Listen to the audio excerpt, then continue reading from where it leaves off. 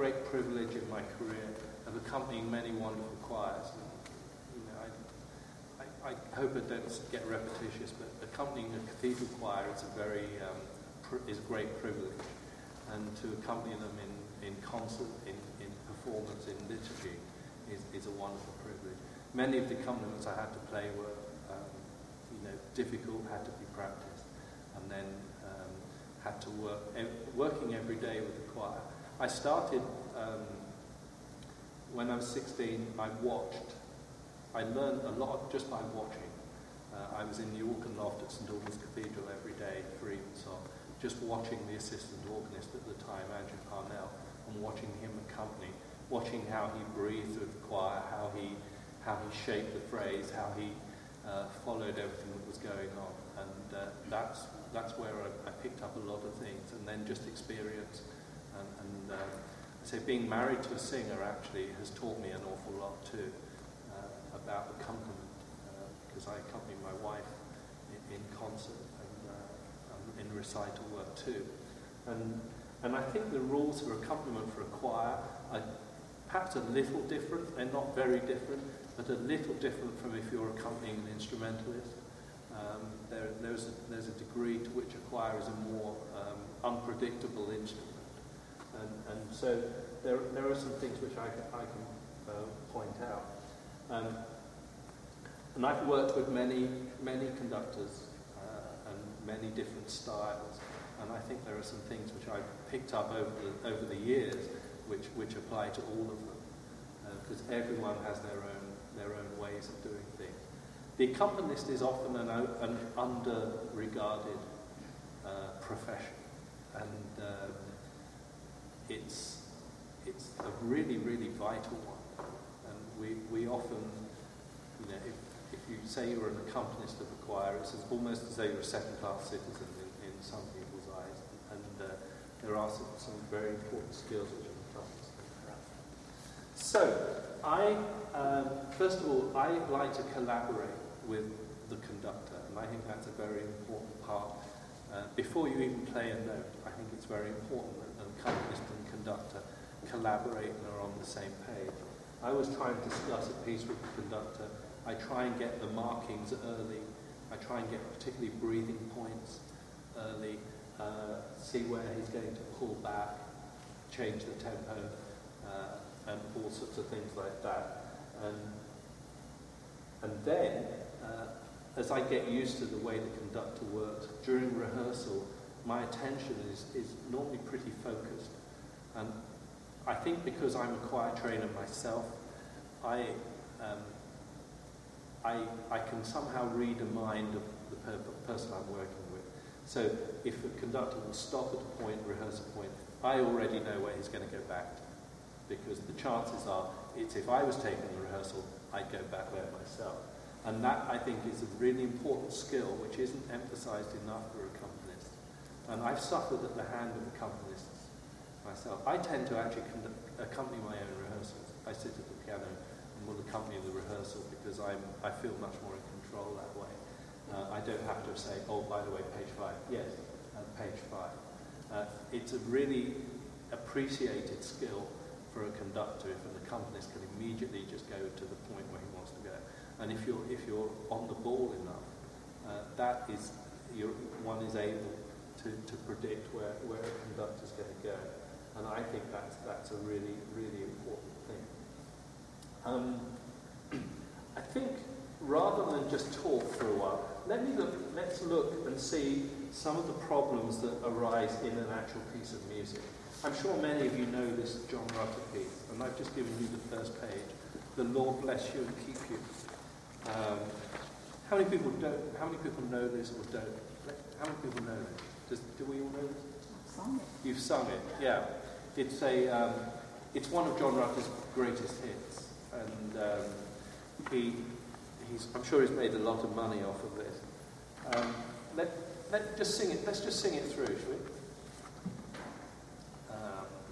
Let's see what we've got. Just sing the first verse, so we won't go beyond the line.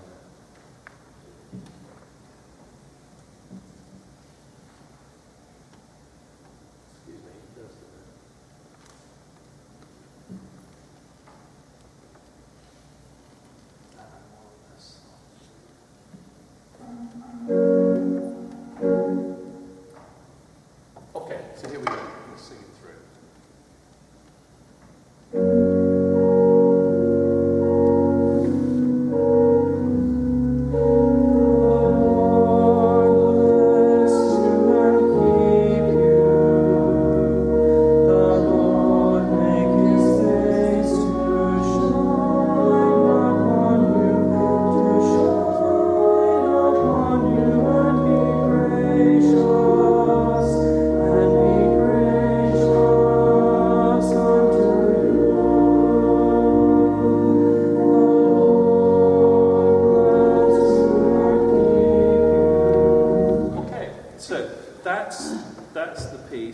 if you don't know that piece, you probably need to.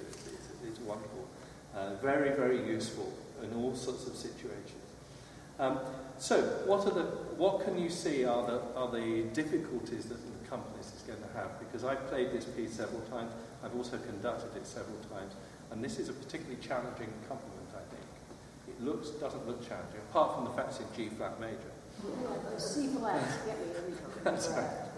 When you're in a difficult key and they keep throwing accidentals at you, that's what Yes.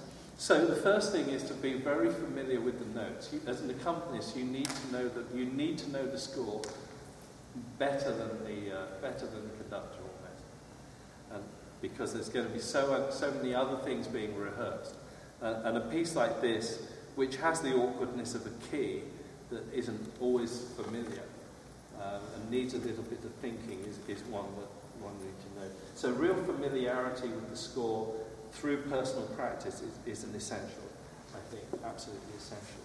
And that obviously is everything else. There are obviously other questions of preparation, and I'm talking particularly today about accompaniment on the organ. Trying to keep the right hand legato. Yeah, exactly. That when you're I changing think the left hand legato is more difficult. Mm-hmm. Yeah. There's this. I picked this piece very deliberately because this strikes me as having all sorts of issues about it that we need to consider. It's really very pianistic writing, and it's not really an organ writing at all. And if you're not careful, this right-hand figure, if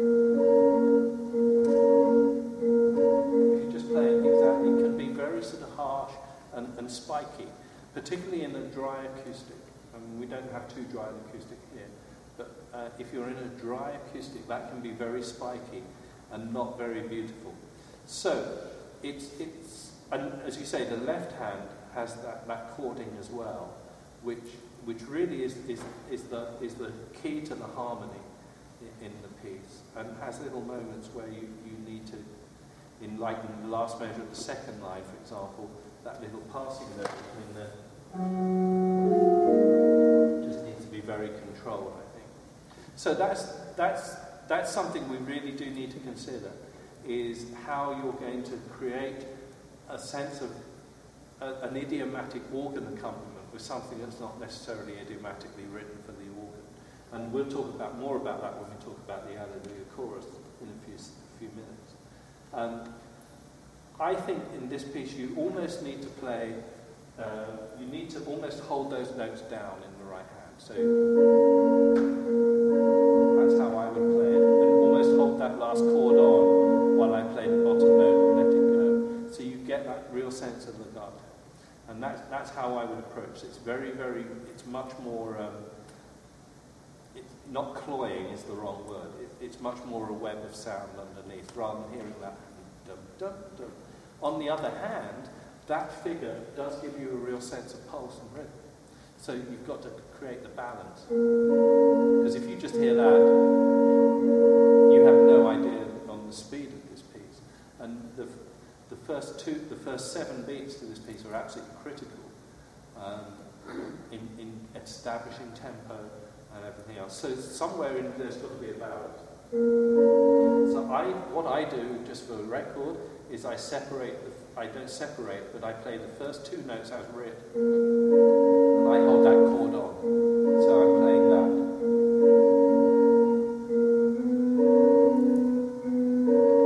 Okay, and it just creates that legato that goes with the left hand. Registration is a really, really important thing, and probably in my time as a cathedral musician, that was where I spent most of my practice time, was on registration, getting the right sound. If you know the choir you're working with, that's much easier than if you don't know the choir. It's very tricky.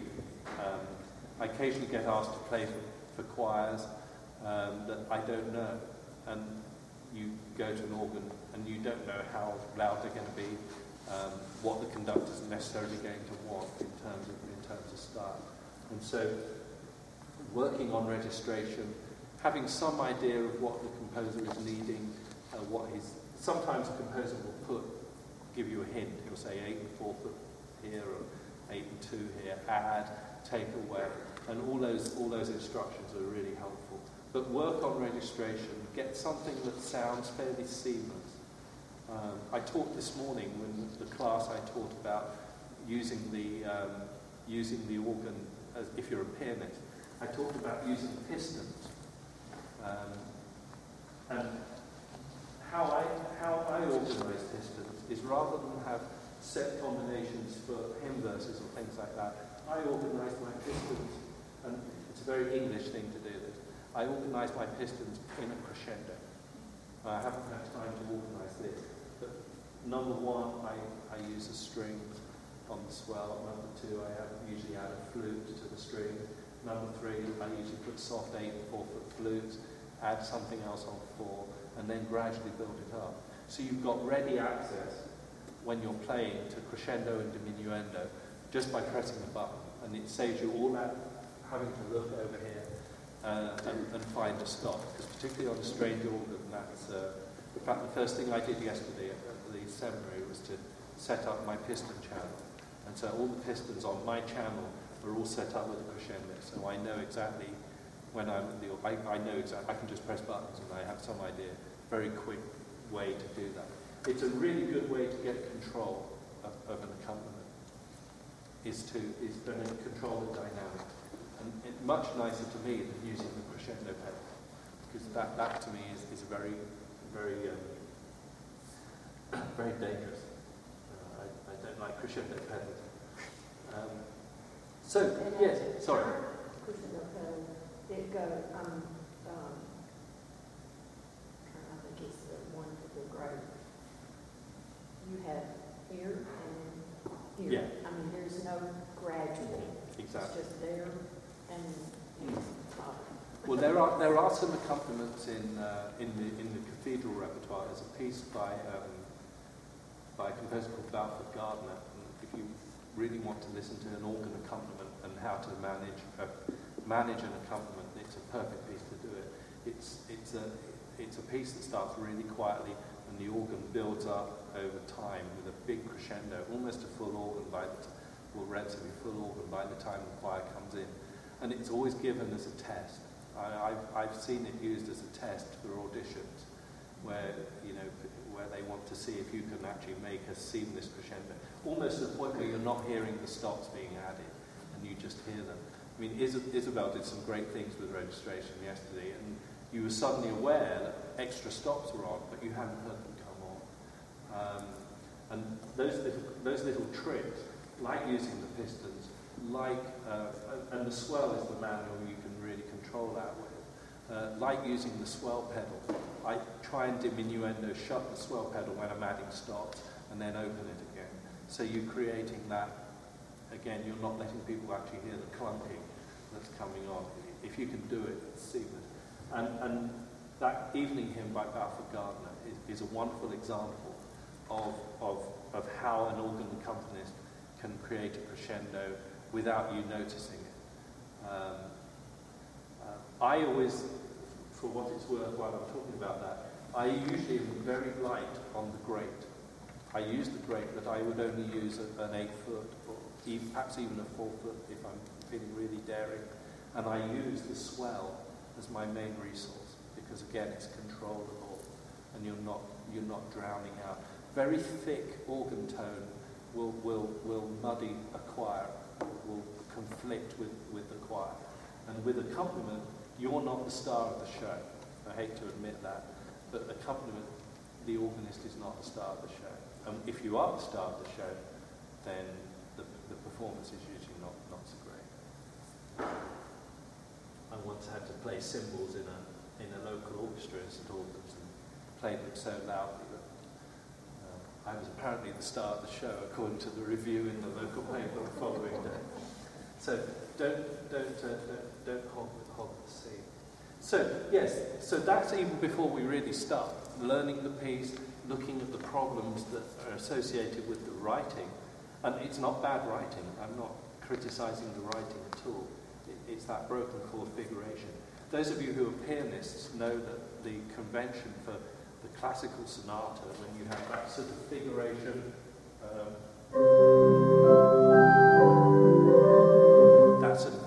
the convention was that the bottom note was almost held held, that they were broken chords and you almost held the notes on. So you're not just playing dub, dub, dub, dub, you're playing dub, dub, dub, so you're hearing that harmony.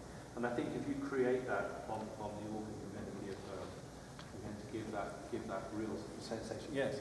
Don't you think that that's an instinctive thing, though? I do, I actually do, but you'd be amazed how many people see it on the page and play literally what they see. And I think you're right, it is instinctive. I just certainly in the piano it's instinctive. that seems to me an obviously instinctive thing, but maybe it's... It is. I mean, I think on the piano it's probably more instinctive than it is on the organ, and where you're not necessarily, you see much, organists tend to see what they play, because that's how we're taught. I was taught to observe every single dot, every single rest, and I play some Messiaen, and I played Messiaen in the competition when I was young. Gillian Weir, who was one of the adjudicators afterwards in the debrief session. This was the St Albans competition, which is, I think it's just finished in St Albans. And I was in the final 12, which to me was the achievement. I didn't expect to get through any further. So, but afterwards, she took me through a piece of Olivier Messiaen, which is very, very complex music, and Messiaen writes rests of ridiculous lengths. And Gillian Weir, Dame Gillian as she now is, had been there tapping. She was obviously sitting at the desk listening to everyone play, tapping the pulse, because she told me that I'd miscounted a rest by like a 16th, and I'd miscounted this rest by a dot. So I know, and my organ teacher, Nicholas Kinston, very, very hot on making sure that notes last the duration they're meant to, and if I held a note on, particularly in Bach, he was very, very keen. I became very, very, very attentive to detail. It's a positive thing, but it also is a negative thing. Do you think that's, though, kind of inherent to the organ, though? I think so. And the other problem with the organ is that it's the easiest instrument to play on music. And it's a very easy instrument to lose a sense of rhythm on. And I'll talk more about that when I'm talking about hymns. But Stravinsky, one of my favourite quotes about the organ, is Stravinsky, who said that the monster never breathes. And he said he didn't like the organ because he said the monster never breathes. And we have to give, and that actually will lead into my next point about this piece, we do have to give a little bit of give and take in the instrument. We're dealing with a machine, so we don't need to make it sound like a machine. Good. So that's all our initial thinking. That's enough, isn't it? That's enough to think about. Now we have to add the singers. And what do singers do that none of the rest of us do when we're playing instruments oftentimes? Singers breathe. Okay? And, again, I talk from experience. I've heard this accompaniment played like this.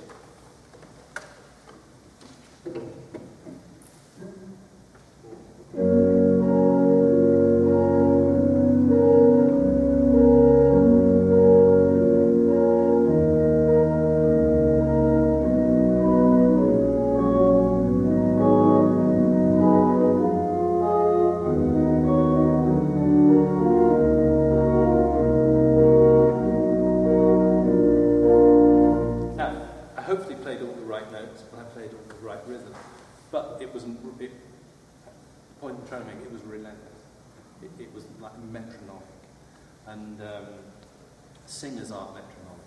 There's something I call the singer's breath when I'm conducting choirs. I will quite often tell them to take what I call the singer's breath. So they sing, "The Lord bless you and keep you, the Lord." In other words, they would take the breath on the tied note of you, but then I would give them a tiny fraction of a second extra. And if you sing, you will know exactly what that is. You will know, because it's an instinctive thing. The Lord bless you and keep you. The Lord make his face to shine upon you. To shine. There's another one. Whereas if you're really pushing a singer along, they're not going to have time to take a breath in order to get their full support, to get their lungs full of air. And so it really helps. It really helps either to... I spent a lot of my youth playing for singing lessons, which is where I learned, again, where I learned a lot of stuff. It really helps. It really helps if you're almost singing along. I don't like singing along. But in your head, you've got to be with the singer and to feel that breathing. I almost try and breathe with the singer when I'm playing this, because otherwise you're going to rush them. Shine upon, shine upon you to shine. They're going to feel very, very rushed, and the musical line will suffer. So you just need to be a little bit more flexible with how you play those eighth notes at those breathing points, and just listen to the singer and follow. And you can do that without losing the rhythm or the pulse. You can do that. It just needs. It's a very, very subtle thing. It's very hard to explain and very hard to teach. And you're right. It's a lot of instinct. And so that is a really good example of choral accompaniment to me, and some of the issues that we have with the work we do. So I've talked about registration balance. I've talked about breathing with singers. I've talked about keeping that sense of rhythm. As an accompanist, you need to keep a very clear sense of rhythm. That if you're following a conductor, that's given to you, and you need to know the music well enough to see the conductor. There are a couple of skills which I think are really valuable in an accompanist, and they can be practiced and taught. And I don't. The alleluia chorus it would be a good, or any of the Messiah choruses would be a good example for us to look at. And that's the ability to pick out a part from the score. And some people have difficulty doing this. To be able to play, if an alto and tenor part in a rehearsal is needed to be looked at, if you can just work out how to play the alto and tenor part, because reading the tenor part down an octave. And there's the great skill of score reading, which I don't think is taught very much these days. It's something I got taught, and I had to read string quartets with alto clefs, and I had to read Palestrina motets with C4, C3, and different bass clefs as well. I couldn't do that anymore, but I can read vocal score fairly well, 5 or 6 parts even. And that's a really good skill to make yourself read the vocal parts as opposed to reading the reduction. And I have a couple of hints about that. The main thing I was told when I was struggling with it was to read up, to read the bass first, and then to read up. And you will find that makes life a lot easier for you. Because we all obviously read this, because I think we're conditioned to read the soprano line first, and then we read down, and what happens is you end up missing. If you read up, you actually catch everything. And it's something that's really worth practicing, because it's a skill that choral directors really appreciate, and occasionally you'll come across an edition that doesn't have a choral piano reduction. And it's really a great help if you can score it. That's a skill which I think is really, really valuable. Do you have to do keyboard skills as part of your training? We did score reading, but in my undergrad, yeah. Yeah. So score and reading, I hated it. It was awful. Yeah, I did too. Score reading transposition, that's another skill which an accompanist is occasionally called on to do. Hopefully you have a conductor who gives you notice if he wants to put a piece down. When I was cathedral assistant, the beginning of the service was always a set of responses, a hymn, and then the psalm. And they were quite often we tried to make the keys so they were compatible with one another. So you didn't go from E major to E flat, for example, in a single, in a sudden jump. And I would quite often be sidled up to during the playing of a hymn and said, we need to put the psalm down a step. And so very quickly you learn how to do it when you're put in that pressure situation. Your organ didn't have a transposer? Didn't have a transposer, no. And I refused to use a transposer. And again, being with Christine, my wife, she will quite often say, can we do that down, or can we do that up? And that's a good skill to have too, and there's something to practice. It really helps if you're very good with keys and key relationships, and that's where basics like scales and arpeggios really prove their worth. Because if you're aware of a key and the chords within a key, a really good exercise I recommend is how to harmonise in a major scale. If you can harmonise a major scale. It's useful for choral warm-ups as well.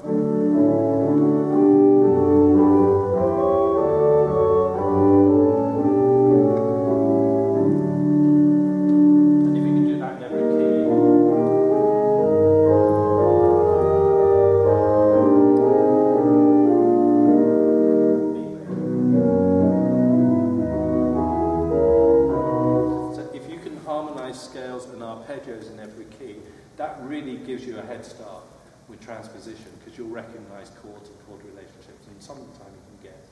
It's also just a good discipline to have. It helps with improvisation too, because you know where the key's going and the relationships between keys.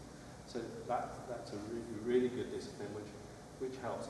Anyway, we're getting a little bit off the choral accompaniment, and I hope I'm giving you some ideas from my experience. I have several horror stories. I'm not going to regale you now, but several horror stories of trumpet stops that come out in opportune moments.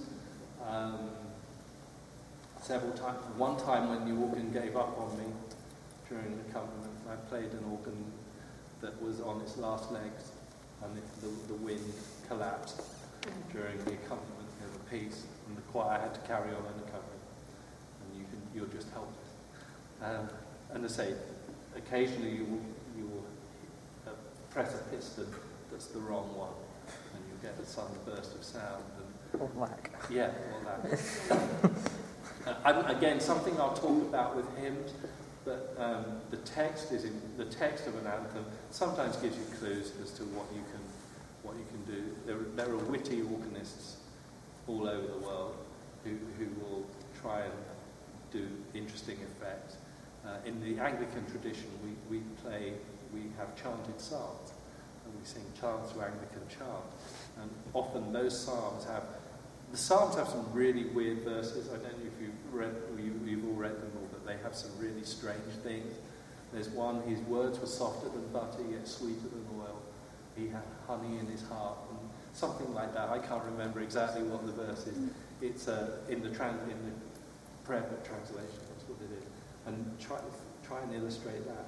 But anything later, go down to the sea and ships. There is that Leviathan. There are really good opportunities to. One of the great heroes of my childhood was George Guest, who was organist at St John's College, Cambridge. And Dr. Guest, I was very privileged during my time at Cambridge to be allowed into the organ loft at St John's to watch him play psalms, and he was just a master at all of those things. There were lots of little in-jokes and everything else, but I wouldn't recommend doing that necessarily in John Rutter, but it's there are little effects you can use in the text, and we'll talk about it. Now, let's look at the Alleluia chorus, because I entitled this session, How Do I Play the Alleluia chorus? And I wasn't sure when I came what edition we would have available to us. We have Watkin Shaw edition, which, in my opinion, is one of the best out there. Watkin Shaw was a great scholar, and actually this takes away some of my points, because he did simplify this accompaniment considerably. But as accompanists, you quite often get, particularly on the organ, an oratorio chorus. I'm thinking of something like "He Watching Over Israel" by Mendelssohn is a good example. It's fairly common, I think, in a lot of churches. He watching over Israel, slumbers not. As you can tell, I'm not singing. Slumbers not, nor sleeps, from Elijah. And that has a very arpeggiated accompaniment, which is clearly an orchestral reduction. And so what we're dealing with music like this is an orchestral reduction. And your task as an accompanist is to create an arrangement of an arrangement, as it were. And so this, I picked the Alleluia chorus because it's a piece we all know. It also seems appropriate, being as we now have a future Prince George on our hands. If you don't know, they've named him George. So he's going to be King George, which has resonances, of course, with this country. Be another King George for us all. But let's look at the accompaniment quickly. It's not necessarily written for the organ. although he doesn't write, he does give an indication of pedaling. It's fairly complex. It can be played on manuals, or it can be played on pedals. There are some things at the bottom line, for example, where the pedals are coming very high. If you're using pedals in that top D, your feet are going to be fairly high. It gets fairly complicated. The orchestral transcription includes all those 16th notes. He gives indication about trumpets to tell you that's what's playing it in the orchestra. Also gives you a hand with some accompaniment. If you look at the accompaniment on page 173, and I'll play this in a minute, you'll see all those little da-da-da-da, da-da-da-dum, da-da-da, that little figure there. This goes quite fast, clearly. And it's really a case of planning this very carefully, making decisions about which notes are important and which notes you don't need to play. Okay? Because you do not need to play every single note on it. And I think it's very important for you to listen. If you don't know a piece, we all know this one, but if you don't know a piece, it's very important to listen to the version, listen to a recording of it with the orchestra, so that you can hear which are the important themes, what the composer wanted us to hear. And there are several times when the Brahms Requiem's a good piece in mind. If I ever played How Lovely Are Thy Dwellings, it's a real revelation to hear,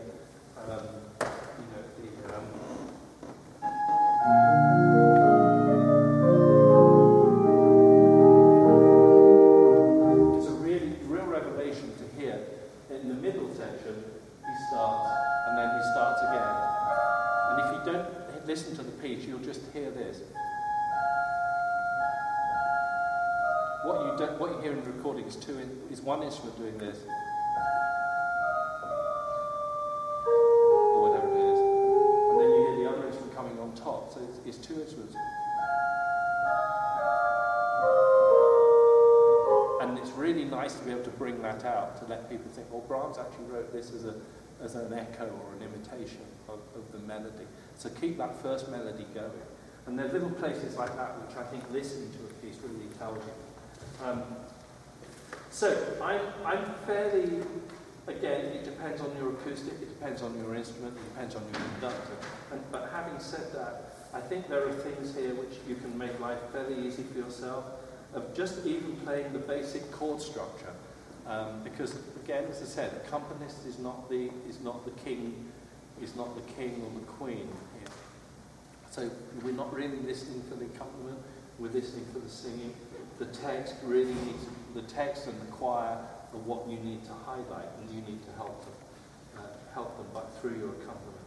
So, if we played this as written, okay. If we played this as written, and I'm going to play it fairly lightly here.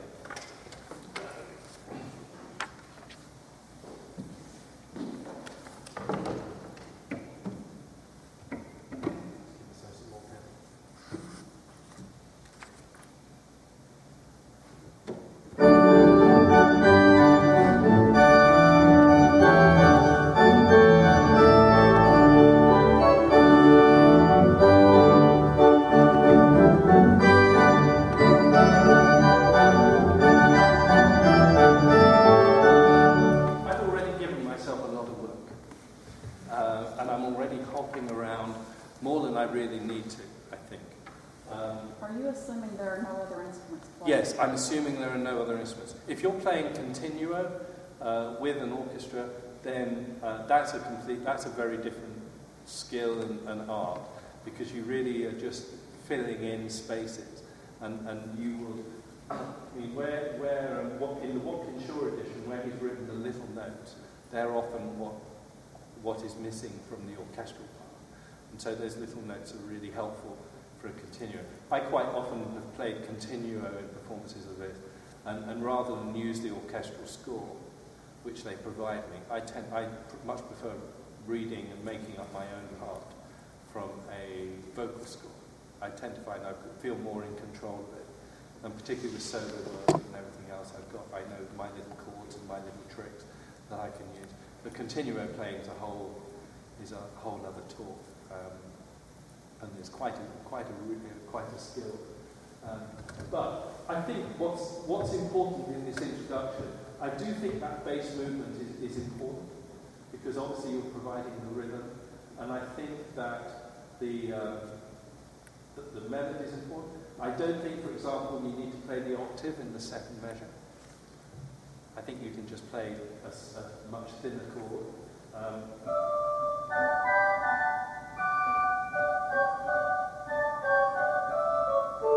And I would just thin that out a bit. Again, thick chords. If you're playing chords with too many notes, the organ's going to make them sound very thick. So you need to thin things out. I wouldn't necessarily in the first measure, the second line, I'm not necessarily going to jump my hand up to that top D. I'm just going to play a G major chord there. And I could play the G major chord in the same register or tessitura as I'm playing the first part of that phrase. So instead of having to jump up,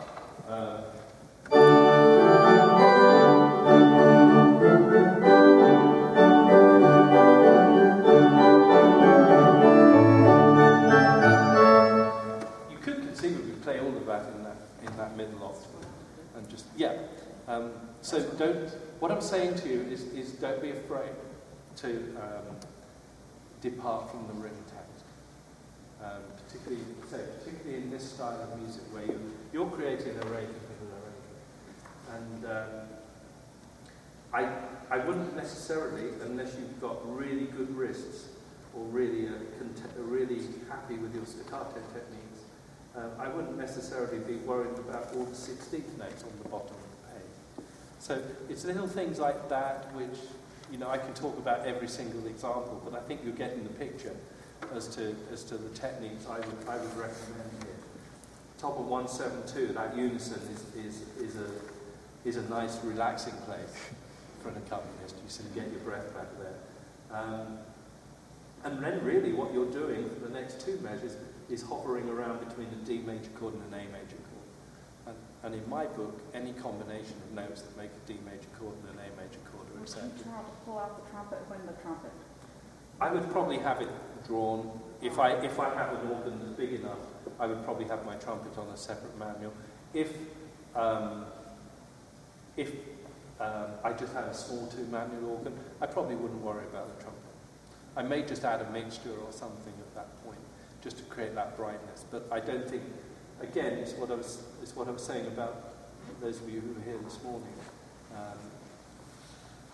The organ is not there to imitate the orchestra. The organ's there to be an organ. You're not trying to recreate an orchestral sound necessarily. In other words, you're not necessarily trying to sound like a brass section. But let the organ be the organ. But if you've got the trumpet and you've got the facility to do it, yes, then bring that in. Trumpet stops, in my opinion, are they're like bad dinner guests. They can outstay their welcome, and so you don't need to use it too much. I learned that lesson very clearly in my second week as a cathedral organist. I was playing. I don't think it was this piece. It was a piece that I thought I was very clever using the trumpet for several things, and the conductor, because the organ was near to the choir, conductor during the rehearsal. Fortunately, it wasn't during the service. But during rehearsal, he left the choir to sing, walked over and just slammed the trumpet shut in front of everybody. So I learned then that the trumpet was not to be used at that point. But yeah, I use all these effects very sparingly. I'm not a great one for things like Zimbelsterns and things like that. Because, I use a Zimbelstern perhaps twice a year, at Christmas and Easter, and that's it. Yeah. So all that sort of thing, and I think you can be judicious. Just use the French had a great 18th century French music had this wonderful concept which they referred to as gout, G-O-U-T, which is the French word for taste. And I think ornamentation was always fairly well codified in that music, but they said the missing ingredient was gout, was taste. So use your good taste and your musical instincts when you're dealing with this. And then I think a piece like the Alleluia chorus becomes perfectly approachable and perfectly good. When you get to page 175, what you're doing is really doubling the chorus parts there. And again, I would, if you're not comfortable playing all those notes, just put a chord or play on every single beat. I don't think you necessarily need to double everything the singer's doing. Besides which, I find doubling singers is a dangerous thing because you show up bad tuning if you double everything they do. They're not always appreciative of it. And then I think the rest of that piece, everything that we need to think about is already been covered. Well, actually not true.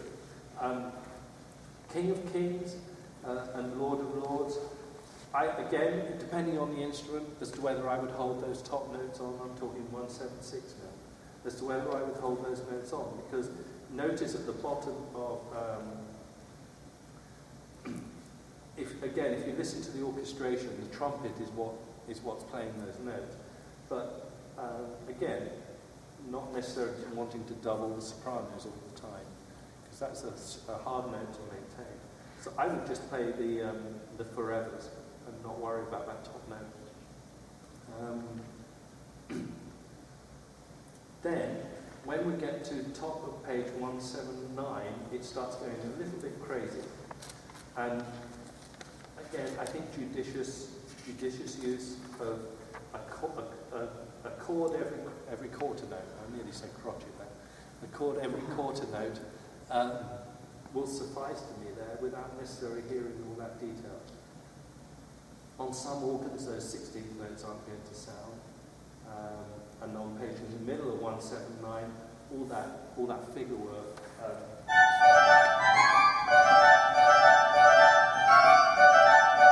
It's a lot of work that doesn't necessarily have a reward. If you're on a really bright instrument such as this, I would consider it, or the instrument in the power hall. But if I was on a two-manual, 1930s instrument that had bad wind and hadn't been looked at properly, the keys were a little bit suspect, I probably wouldn't worry myself with that. And when it comes down to it, it's what my mother calls horses for courses. It's just what you have, what facilities you have. But hopefully that's given you a few pointers as to how I would approach a piece like that. And say in the early part we're talking about some of those basic disciplines which I think an organist needs to have. Organ accompaniment is a very different thing from piano accompaniment because you've got an instrument that's not nearly so responsive. Legato playing in its place is good, but I said I think it's just important you are collaborative, that you know what's happening, that you follow a conductor. You ask a conductor what he wants, and most conductors will tell you. I have a question. Yeah. I think this would apply to a lot of us in this room. The type of anthems we play are similar to what we've been reading. Yes. Very little classical. They're written for pianos, and a lot of us even have a piano and organ in our Yes. church. And I've been at my job about 6 months. I'm really at a quandary. What do I play on the organ? I don't want to play what the piano's playing, and I don't. No. The choir parts, just play the choir parts are singing, Yeah. but I don't like that. I can read everything and make up my own, okay? Yeah. And that's what I want to do. Well, I would suggest that you play something that's basically fairly simple, not too detailed. If the piano is playing with you, let the piano do the hard work and just be like a continuo player. Yeah.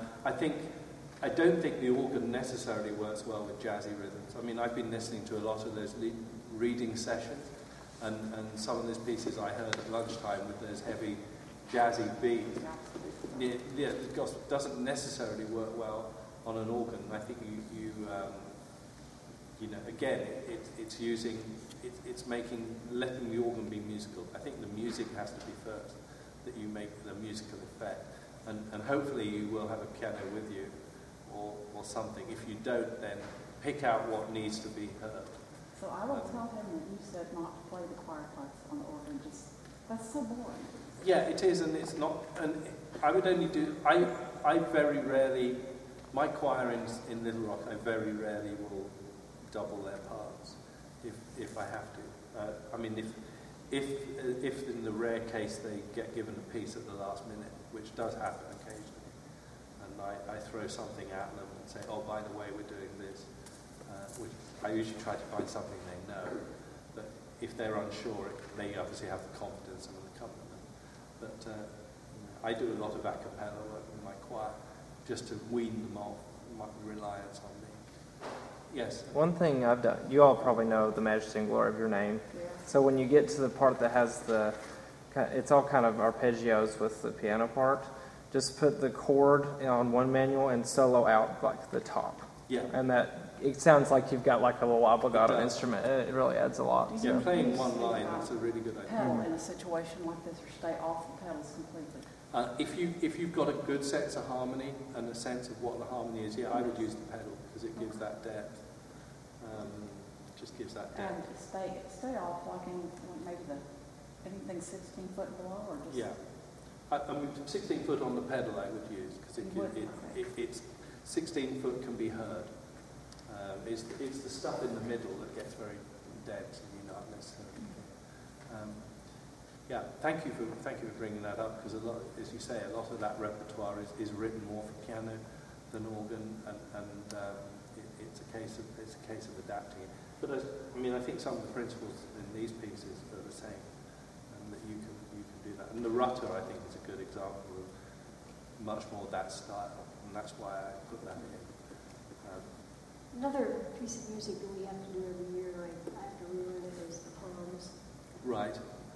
And I don't play all those chords. I 16 notes, somehow I simplify it and just chord it.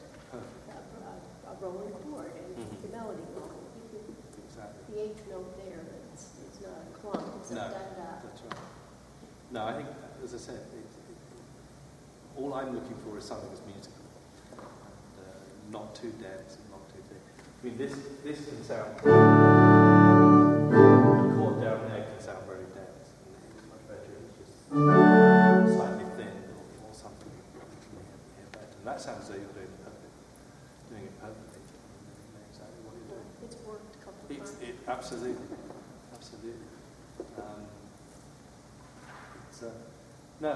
As I say, it's been a big part, accompaniment has been a big part of my life. I still operate as an accompanist for the Arkansas Chamber Singers, they're called. I work with them as their accompanist, and I find it very refreshing to be able to go to a choir rehearsal and not have any concern, for it to be someone else's problem. If the sopranos aren't singing in tune, hey, it's not my problem. I'm just the accompanist. But I will occasionally accent a note for them or something. When you do accompany, like when your wife is singing, is that on the organ? Yes, we do some organ and soprano work.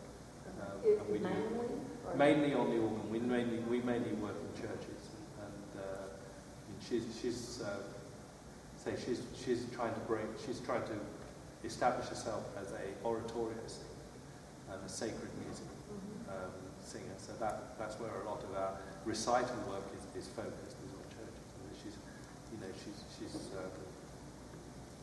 And she's getting recognised now by some orchestras and things like that. So she'll hopefully be in California singing with the Pacific Symphony at Christmas and things like that. You said y'all had made a CD. Did you bring any that we can purchase? It's on iTunes. I do have 2 copies here, but I have them reserved. You can get it on iTunes. There you go.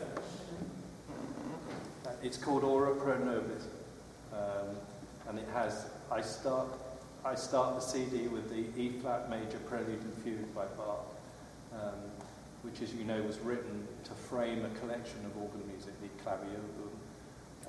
Bach wrote the Prelude to start with.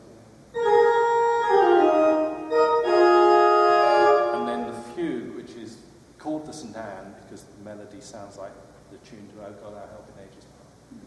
And so that's the disc. We recorded in Little Rock. It has the Pie Jesu by Fore, Laudate Dominum Mozart, I Know My Redeemer Liveth, The Holy City, Domine Deus Vivaldi from Gloria, Hailey Israel from Elijah, Ave Maria Schubert, O Divine Redeemer by Cooper. That's what she That said. covers about everything. It covers just about everything. It's available on iTunes and Amazon. Can I see it? Yes, absolutely. Well, I didn't expect to do that. That better get knocked off there. I'll pass it back in. Okay. You just look up Christine Westhoff in the search engine for iTunes.